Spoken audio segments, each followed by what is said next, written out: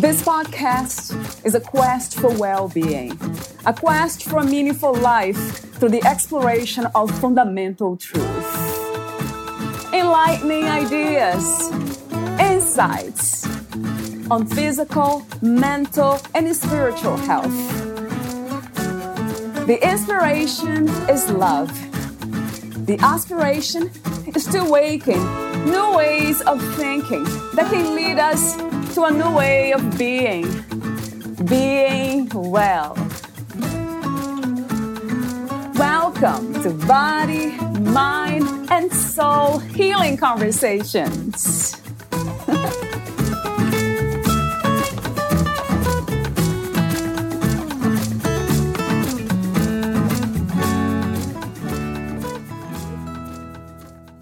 Recognizing and understanding the impact of our food choices is the first important step in reversing habits that damage the body, heart, and soul.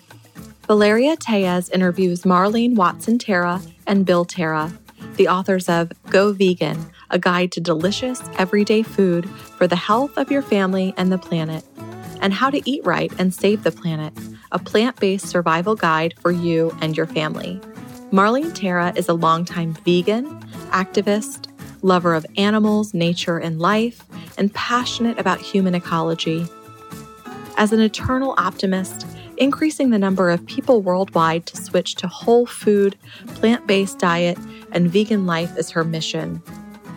Together with her husband, Bill Tara, they have created the Human Ecology Project. Bill Tara has been an active advocate for natural health care. As an actor in theater and producer of rock concerts with groups such as the Grateful Dead and Jefferson Airplane, he discovered the macrobiotic approach to health and cured his own health problems. Bill and Marlene Watson-Tara are very passionate about inspiring and empowering others to become teachers and to share their work around the globe. They created their hugely successful Macrobiotic Vegan Health Coach program and have students come from 27 countries around the world to study with them.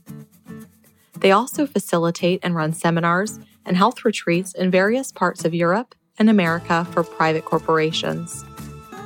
Their public programs and workshops are vast. Diet and the development of disease, social justice, food slavery, environmental issues, animal rights, and more is taught in their Human Ecology Project. This is the link between us and the planet. When we talk about air, water, sunlight, and the food that we eat, that's the way we relate to and are bonded with the environment that we live in. Bill recently received a Lifetime Achievement Award from the Cushy Institute in Massachusetts for his 55 years of teaching macrobiotics around the world. Meet Marlene and Bill at macrovegan.org. Here is the interview with Marlene Watson-Tara and Bill Tara.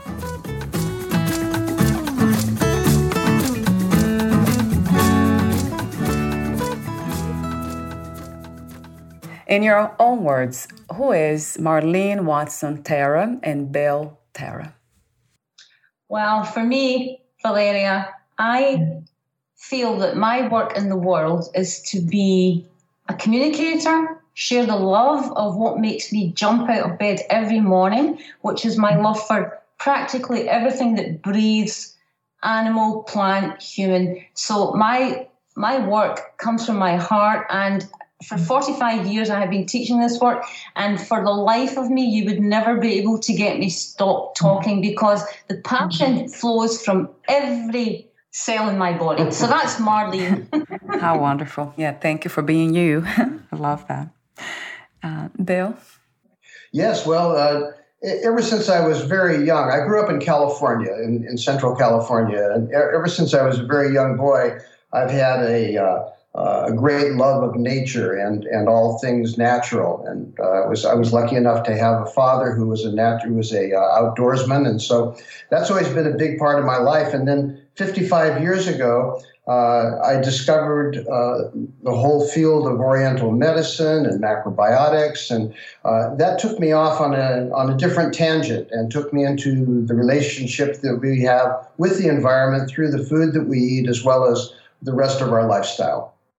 So thank you so much for being you again, for the beautiful work that you have done and the wisdom too. My first official question is about health. How do you define the word health? What is to be a healthy person from your perspective?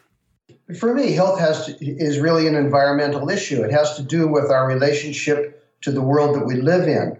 In science, it's called homeostasis. It's creating a balance between the individual organism and the rest of the environment around us. And of course, in human health, that includes everything that we do personally, as well as our relationship with other people and our relationship to the environment at large.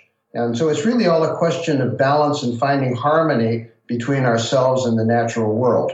And I wonder a lot of times if it is really possible to come to that place of balance and stay there, or are we always moving out of balance and then back to balance? Well, balance is a term that we use in English, but I think it's really, as you indicate, not an accurate description of what health is, because health has to be very dynamic, because things around us keep being in motion. Right. The climate changes, the seasons roll over, we have different tasks that are put in front of us that we have to accomplish, and so it's a constant state of adaptation. So it's a dynamic balance, not a static balance. And to add to that, actually, what's so beautiful about what we teach is the principles of yin and yang. And you know, Valeria, from your own work, that everything is changing every second. As we both sit here chatting with you, we are renewing cells, hundreds and thousands and millions of cells. So everything's changing. And when life is challenging, as it is for many right now as well, with what's going on in the world, I always focus on yin and yang, because the only permanence in life is impermanence. So every second something else is changing. And for me, that's where I always place my focus when I'm doing health counselling with clients or whatever I'm doing every day. I think this is only in the moment right now. The next moment, I am a different Marlene than I was a moment ago, because the only permanence is impermanence. And that really resonates with a major scientific principle too, and that is in the theory of evolution, Darwin's main thrust was that the great health of any organism, any species, was to be adaptable. Right. And if health is not adaptable, what happens is the whole system falls apart. Speaking of change, 2020 has been one of these times. Talk to me for a moment about the insights that you have gained from the events in 2020. Well, I think one of the things that many people have noticed is that one is that we don't need a lot of the functions, the social functions that really seem to be necessary. It's very interesting that one of the responses of the world at large, of the natural world, was that when human activity slowed down, the environment started to repair itself. The canals in Venice started to clear up of the muck that accumulated there. Wild animals started moving into cities. It was really quite phenomenal. Sure. On the other end, it shows how vulnerable we are, in a sense, in our own humanity. The amount of anxiety that people feel, particularly, I think, in the affluent countries of the world, when they have to entertain themselves. We seem incapable of being quiet, of being still, of being in our homes. Now, I know that there are a lot of stresses involved with people losing income and other social things like that. But I think that there's a lot to be learned in terms of human anxiety and human fear. That's so interesting that we tend to separate. Nature is there and we are here, but everything's connected. We do, and it's part of our governing philosophy in the West, particularly, and that is that we're a dominant species. Right. That everything in nature is there to serve us. Everything in nature has a price tag on it. Everything in nature has to be owned by someone. So it's a very strange concept, and it's led us down the road to a lot of destruction. And I mean, if you look at it even in a simple form, Valeria, right now, for example, we're here and we have a very beautiful meadow just at the kitchen, and we have deer and pheasants, but the badger, he's so funny. This how intelligent animals are. So a friend handed in some apples and they were rather green looking, but I was very polite and said, thank you. And I knew I would use them because they would be very sour. So every day I slice apples and put apples out for the badger, and she comes with her family, or the big papa badger comes. And the badgers here are very beautiful. They have big black and white striped faces. They're stunning, gorgeous animals. So in amongst the apples, I put one of the green apples that the neighbour handed in, and the badgers ate all my red apples and left the green apple. And I kept doing the same day after day after day. So can you believe these sour apples, the badgers knew by smell that they didn't like them, and they just kept ignoring them. So you see, humans and animals are so connected, right? I mean, animals are, for me, the love of my life, of course, with nature. But animals are so intelligent, and we don't even understand who they are or what they hear. They are here for us and not to be used. They're not here for us. They're here with us, So that's what drives me daily, to do what I can to try and get people engaged with the animal kingdom. Oh, I love that. Yeah, what a beautiful phrase to say, insight and wisdom. Yeah, animals are here with us, for us, or for our use, right? What do you think is the purpose of the human life, the human experience? Philosophers have pondered on this one since we emerged out of the jungle. So, to me, it's always seemed that everything has a quality of consciousness. Every living thing has a quality of consciousness, and human beings inhabit a particular quality of consciousness.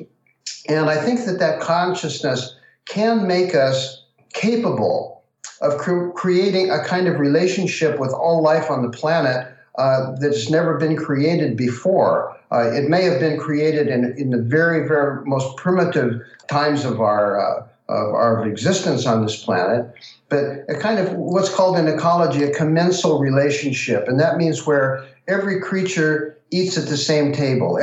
Every creature complements the activities of every other creature. And it would be like a paradise on earth. It would be the Garden of Eden. If we established a kind of consciousness that really acknowledged nature, our place in it, and wouldn't give up any of our particular and peculiar qualities of consciousness for ourselves. It would just mean getting into that kind of homeostasis, not only with each other and within ourselves, but also all the rest of life on the planet.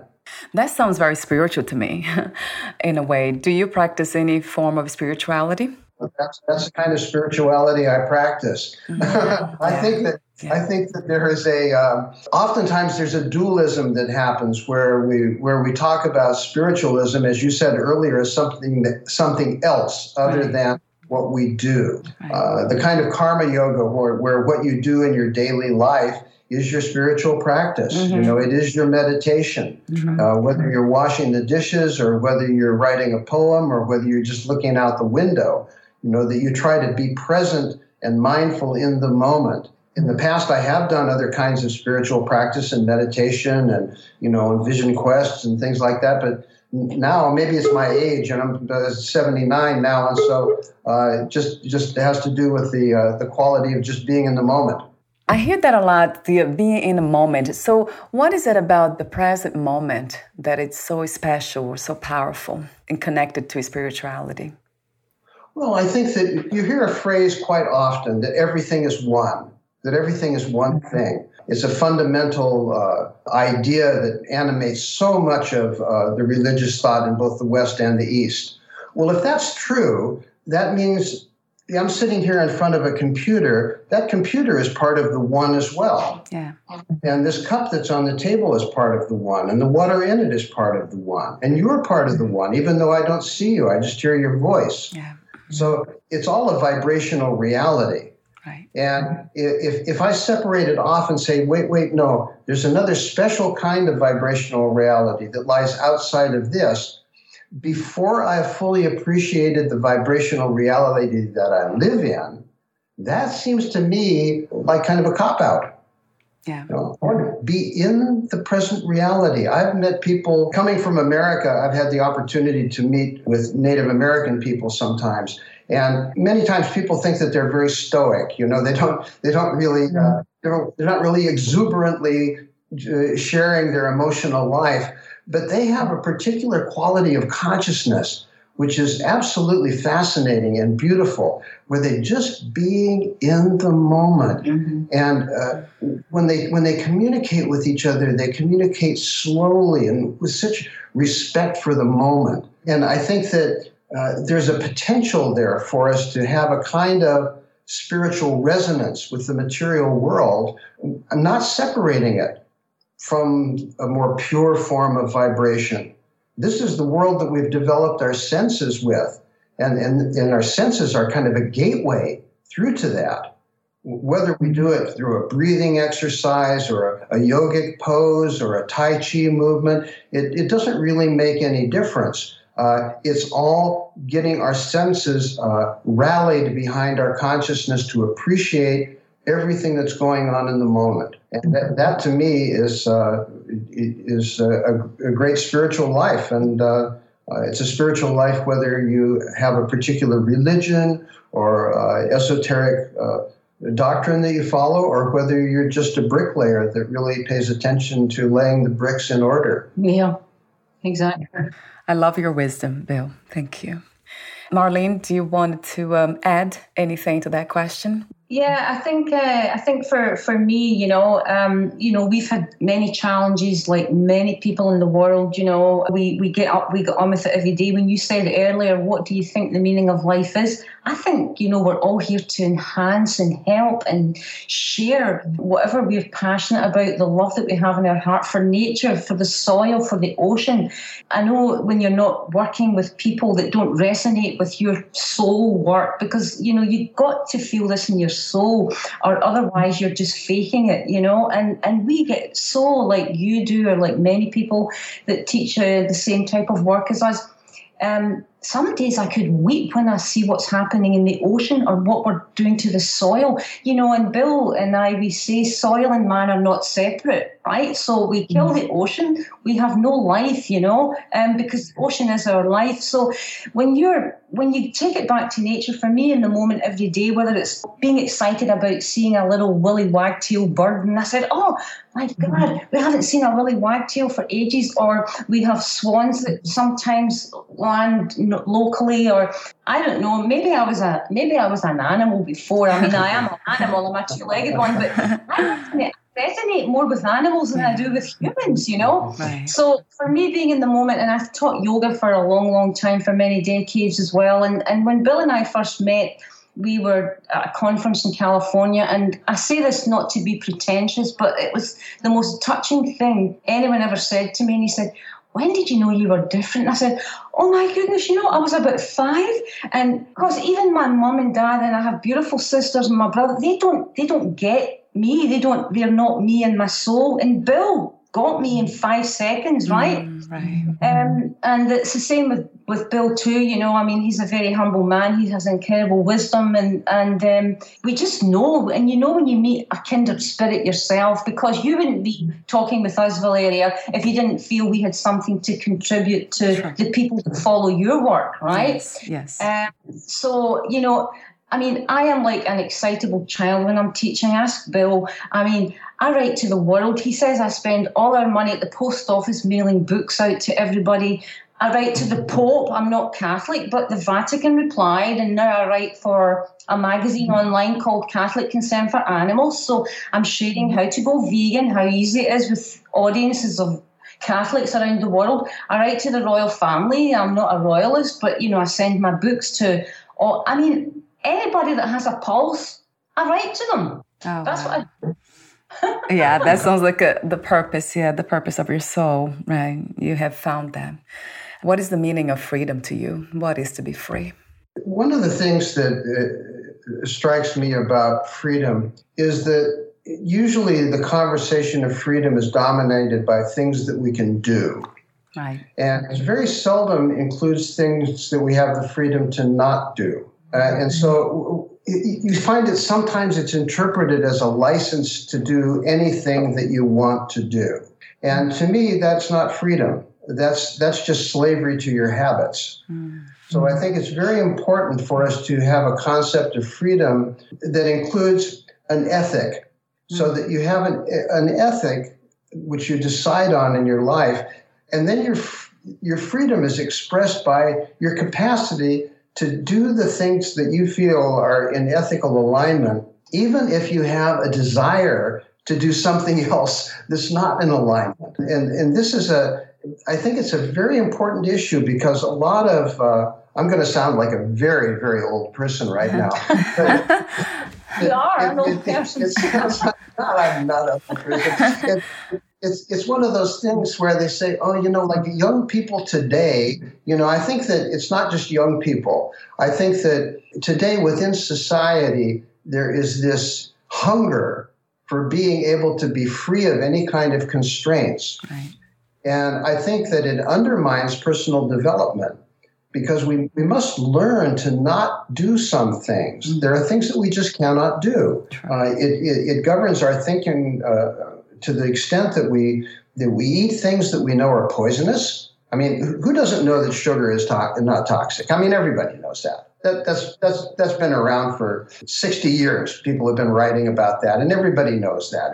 We feed food to our children that we call junk food. Well, why would you call something junk and then eat it? Yeah. Even if it's exceptionally tasty. It's not tasty to me, but if it's tasty to a person, but yet they know that it's going to cause harm to them, or if they do something and it's going to be harmful to the environment around them, but they continue doing it because it gives them sensory satisfaction, that's not freedom. I agree. And so people say, I want to be free to do whatever I want to do. And that sounds really great, but it's not freedom. It's slavery to habitual action. We have to come to grips with that, because you talked about consciousness before. Those are all juvenile responses. Mm-hmm. And we need to grow up. It's almost as if humanity has not grown up. Mm. We're not making adult decisions. Right. And adult decisions sometimes are, even though it looks very appealing to stick your finger in the socket, you don't do that because you know that it's going to hurt you.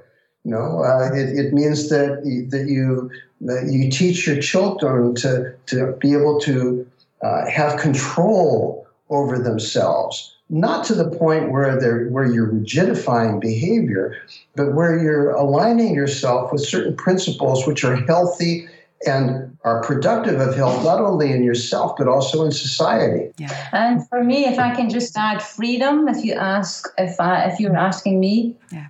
Oh my goodness, I am so lucky. Every single day I get up and I am free to share my passion with the world without having to leave this house. Bill and I say often, Valeria, we are so blessed and lucky that we were given this work to do, right? Since we were very young, studying traditional Chinese medicine and different things and teaching. I want to tell the world, please just come and do this. It's so exciting. You feel amazing.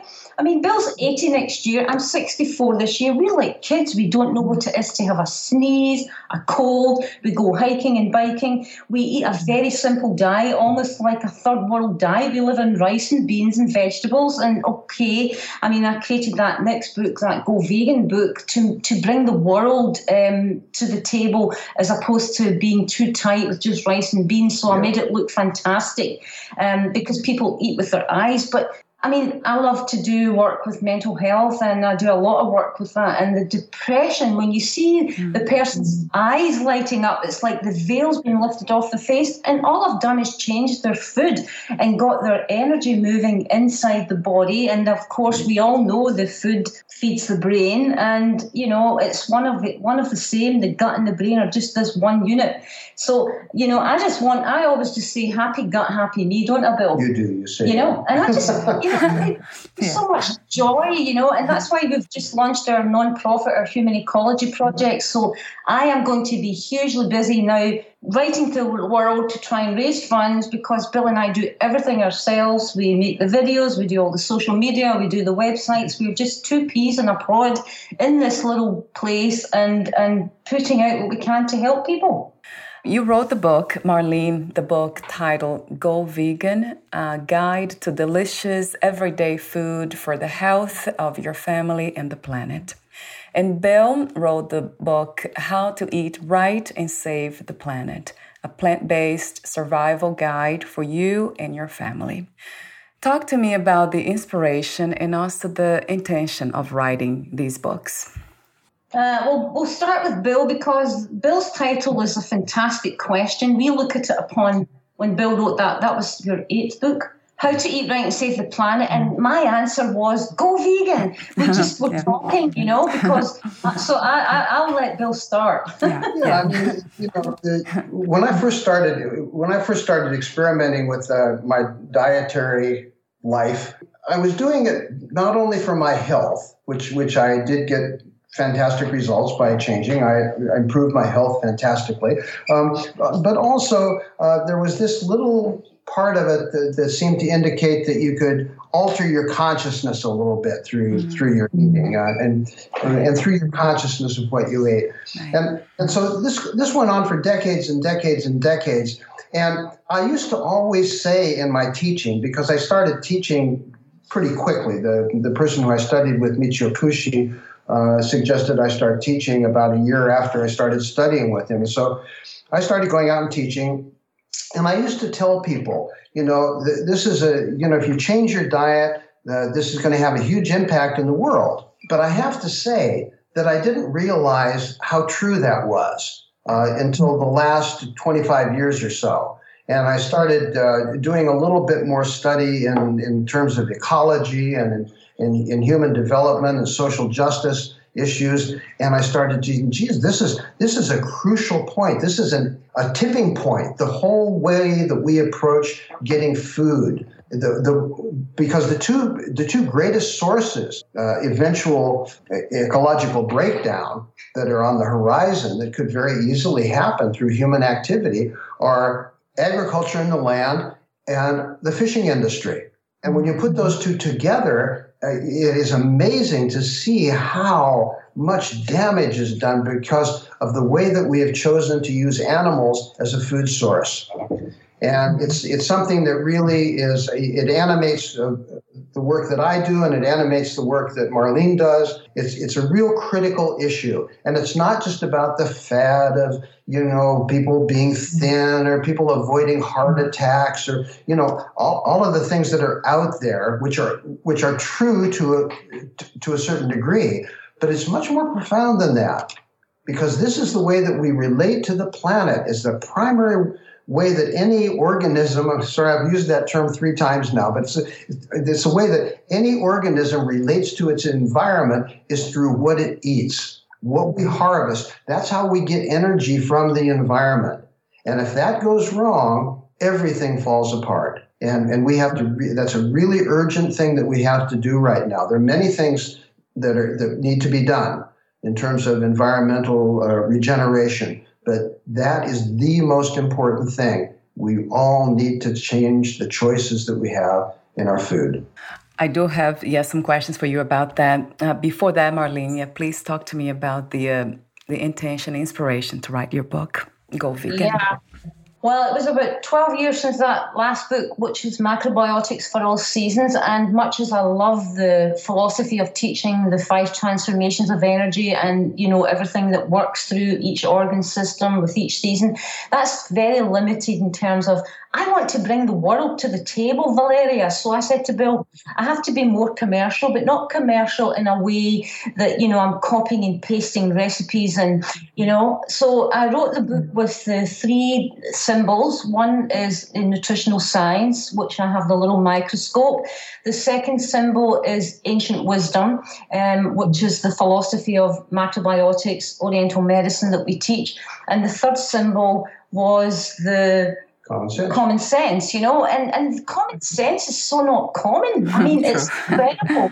So, and I'm a very fun person, and Bill once wrote one of my other books. He wrote the foreword and said that and it was the biggest compliment I've ever had, actually. He said the most important thing I can say about Marlene is that no matter where she is, the classroom is filled with laughter. And that's why I feel that, there's no point in being too professorial. And of course that we're in a serious crisis, but we have to teach with fun and bring people to our work in a way that's inspirational. So Go Vegan for me was the question being answered by Bill saying, how do we save the planet? Because it's crumbling, the ocean, the soil. And I said, go vegan.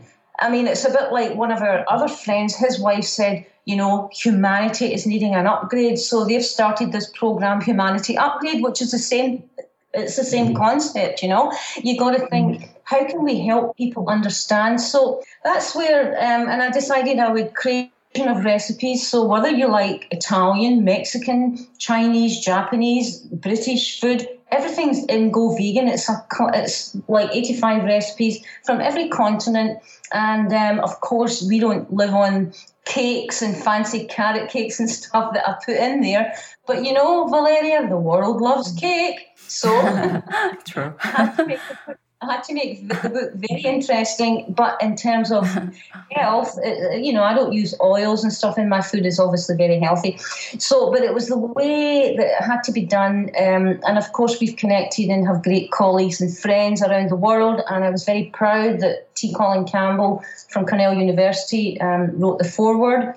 He is the world's foremost nutritional scientist of the last century. And, a lot of our friends that are doctors that we've worked with, they have endorsed the book. And so, and also, Valeria, may I say, I'm very excited to say I signed a contract with a publisher in Beijing, and it's coming out in China, in Chinese translation in June. Yep. Yeah, this is a very important message. Talk to me a bit more, Bill, about the connection between our food choices and the planet. One of the things that actually NASA in America, the space agency, they've done a lot of studies on what would happen if we contact life from another planet.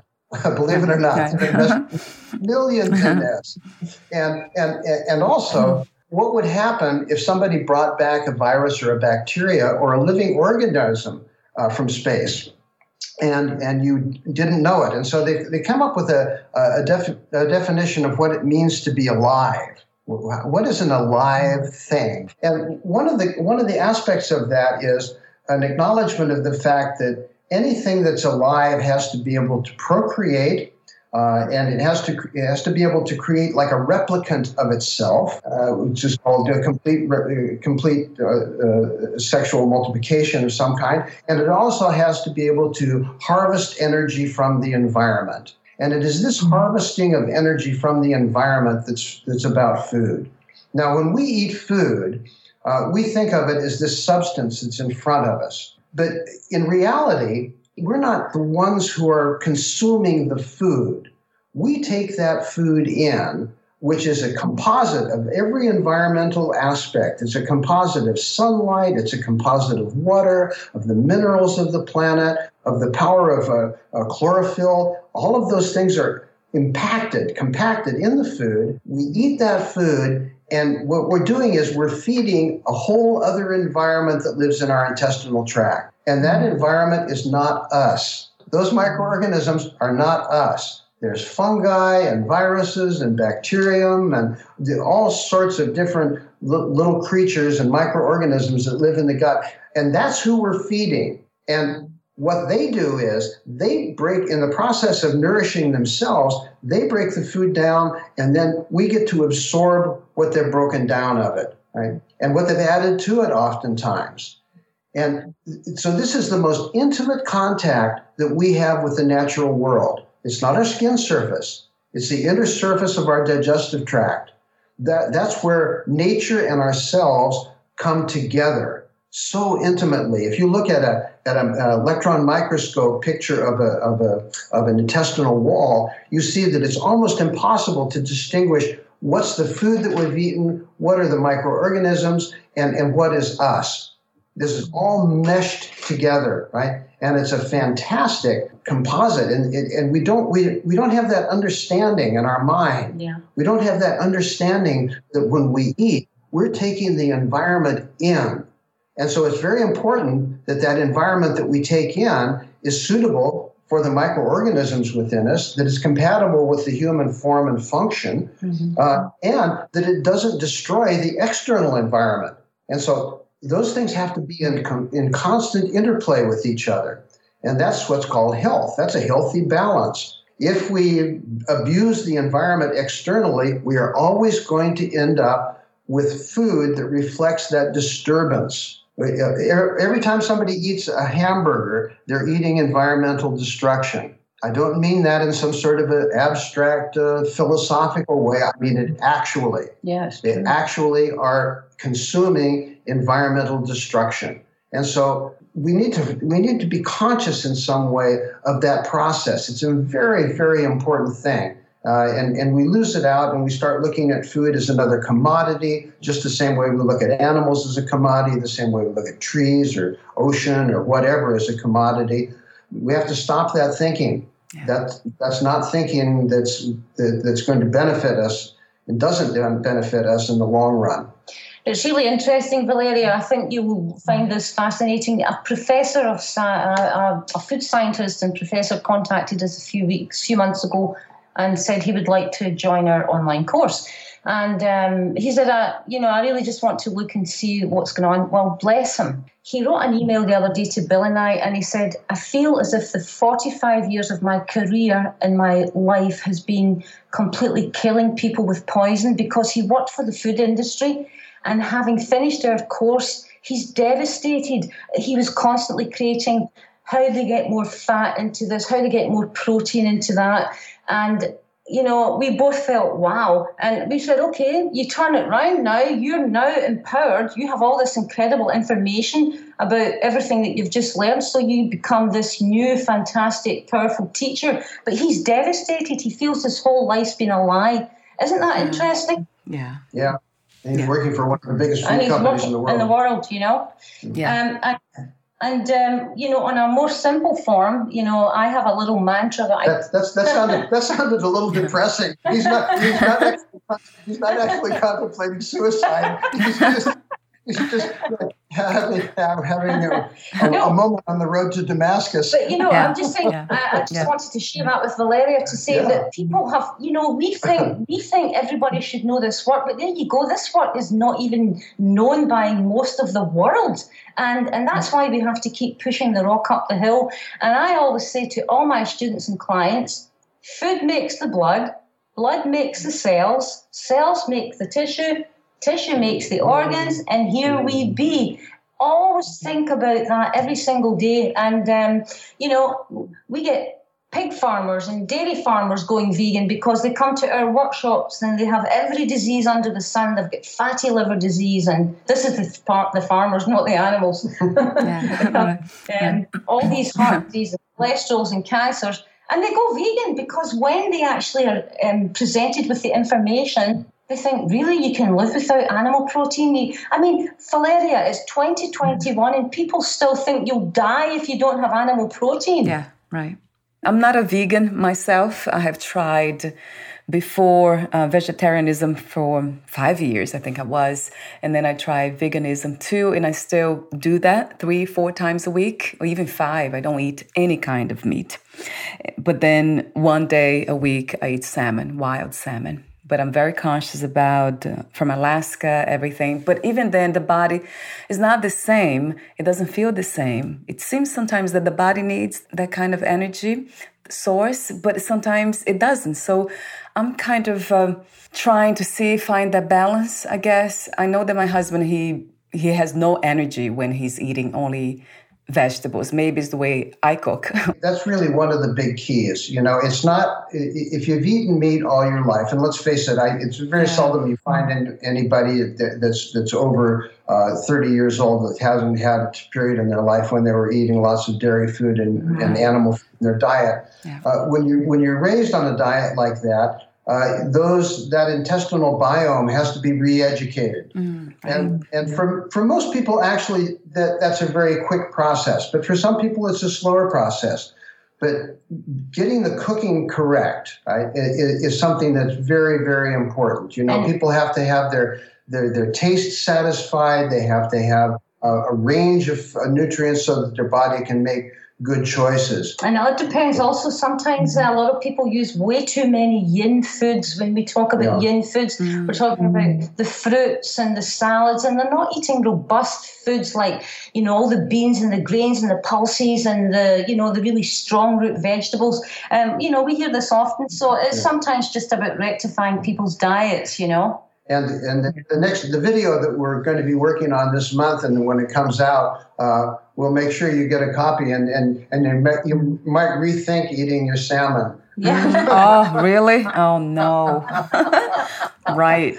It might spoil your meal. Yeah, no problem. I like that, actually. I'll send you what we actually teach that, because quite often sometimes people say, I tried vegan, I was very weak. There's two, you maybe not be producing L-carnitine or choline enough, and that's something that can suppress energy. So if you would like, I'm happy to send you what we teach on it, and you'll be robust. Oh, that sounds really wonderful. Yeah. It's just getting a solution to it. It's and it's not that it's imagined. If a person feels weak, they feel weak. There are solutions without having to resort to animal protein, because as you probably know, there are increasing number of world-class athletes that eat a vegan diet. True. And they do it because it gives them not only energy, but because it makes it possible for them to recover very quickly. Because it's so anti-inflammatory. Yeah. Look at Tom Brady. He's 43. He just won the 7th Super Bowl. Look at Serena Williams. And tell your husband from Marlene in Scotland to go look at the strongest big animals in the world. They're vegan. Monkey and giraffes and elephants and rhinos and gorillas. Wow. True, yeah. Tom Brady, I didn't know he was a vegan. Is he a vegan? Yeah, Tom, long time, 7-8 years now. Yeah. That's wonderful. Wow, and my husband, he loves football, so I will share the information with him for sure. Is he American? He's American, yes. Oh, okay. That would be an interesting thing to do. I think he will reflect that. He might change. But with him, it's just the way he feels. He's into working out, really heavy lifting now, and then he doesn't feel the same way when he doesn't have meat. And I have tried. I was a pescatarian for about 40 years. Yeah. I didn't eat any other animal food except fish. And I always thought that when I wasn't having some fish a week, that I was weak, because I was playing sports during part of that time. And when I stopped eating that and started eating a vegan diet, actually I have to say that my muscle strength is actually better than it was during that time. Yeah. It took a while, but my musculature and my body really changed quite a bit. Yeah, I can feel the difference. We can when we eat vegan, only vegetables and the beans. It's just so obvious. I feel much better. He does too. But then for some reason, I think it's the habit, like you mentioned before, the freedom, the idea of freedom we have. And I love the compassionate work that you do because it has everything to do with what I believe in, which is love and compassion, not hurting anything intentionally. Although we do hurt and kill bacteria and ants walking around that we can't see. We cannot avoid not killing. But I love the idea of being intentional and not doing on purpose. Right? And if we're following ahimsa, that means that we make sure that we do not harm any animal or creature that we knowingly harm. Right. That is the biggest, is a very important message. Too. I write for Yoga Magazine every month. I have been writing for Yoga Magazine for years. The big yoga magazine in the world, all over Australia, America, people buy it and people write to me. And I'm a Scottish warrior. I say what I feel in a very gracious manner, but I do speak to my yogis and say, please, if you're teaching yoga and teaching ahimsa, I'm sorry, you cannot be using animal food. And they listen. In fact, Bill and I are teaching on 2 big yoga expos in line this year, one in America and one in Australia, I think. So, we just got to keep pushing out the message and people will come to the message. You can't make someone do what they don't want to do because, everybody has their ideas what life is. Everybody does. So true. Yeah. And you mentioned earlier about humanity having this almost teenage mentality in a way. Yeah. We need to grow up, right? Yeah. And take responsibility. I agree. So we're almost at the end of the interview. I have one final question for you. But before that, would you like to add anything? No, I think we've had a nice conversation here. I would like to say 4 words which inspire me every day. Go vegan. It's easy. And it is. It's healthy. It's compassionate. Yeah, I agree 1,000%. Getting there is a different story, which I'm going to work on it. Yes. And the last question is, what are 3 things about life you know for sure as of this moment? 3 things. Yeah. 3 things? Yes. Oh, that's a nice question. Mm-hmm. One of the things that I know for sure is that we have the capacity to improve our own life and the life of the world that we live in. I know that for sure. We have that capacity. I also know that being able to unconditionally love this world is a huge, huge challenge, and that it's also within our grasp to do that. Right? I know that. And I know that I love my wife. Beautiful. Really beautiful. Thank you, Ellie. Marlene, do you want to add those? For me, well, I know, that I'm a huge irritation to a lot of people because I'm so passionate about. I know I'm right, and this is not because I'm not a pretentious person, but I have known since I was a wee girl that what I do is right. I just know, because when you're working in your soul every day and you get up and you say, how can I would expect the world to see through my eyes. I wish I could get them to see through my eyes, because it's the most beautiful vision that I can tell you about. You feel this beautiful connection. I know also that I have to sometimes struggle to love others that are doing desperate, cruel things in the world, especially to animals and other humans. But I know I have to try and consider that I appreciate everything as one. And I struggle with that sometimes, I'll be very honest, but I know that 100%.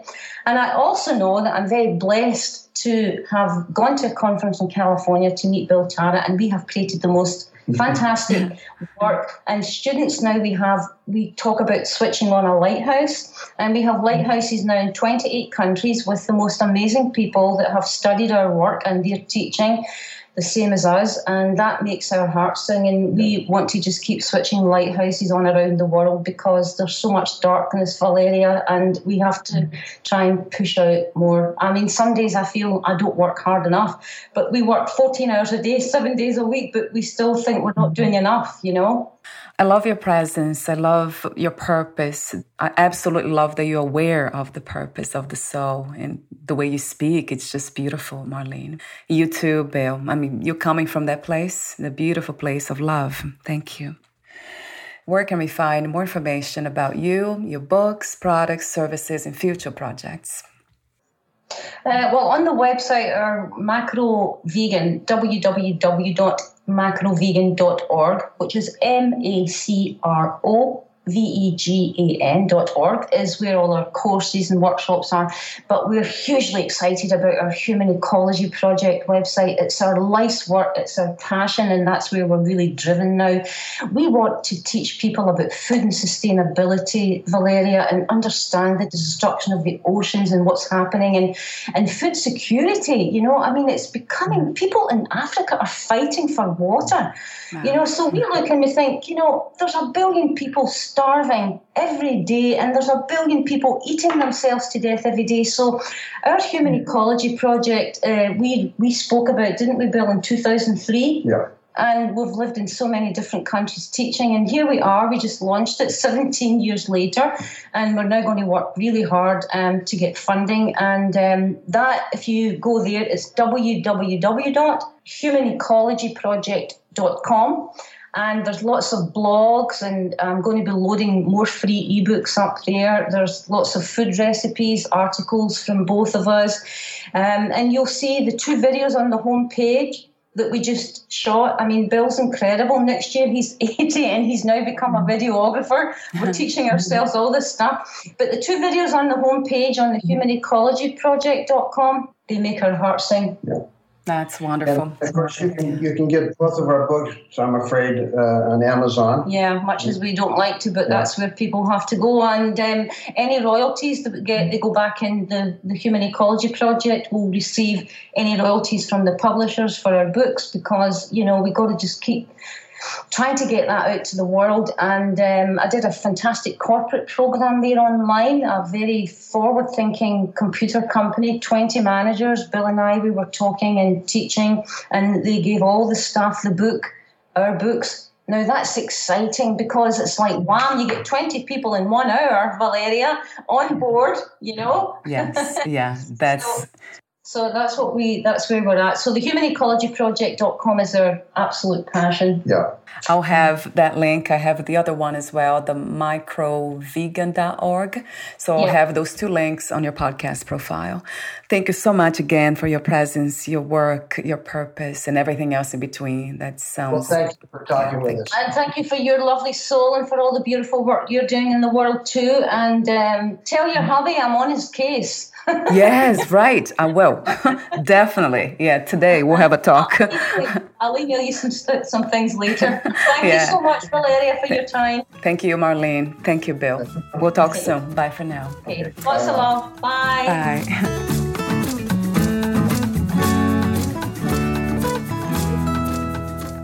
Thank you for listening. To learn more about Marlene Watson-Tara and Bill Tara and their work, please visit macrovegan.org.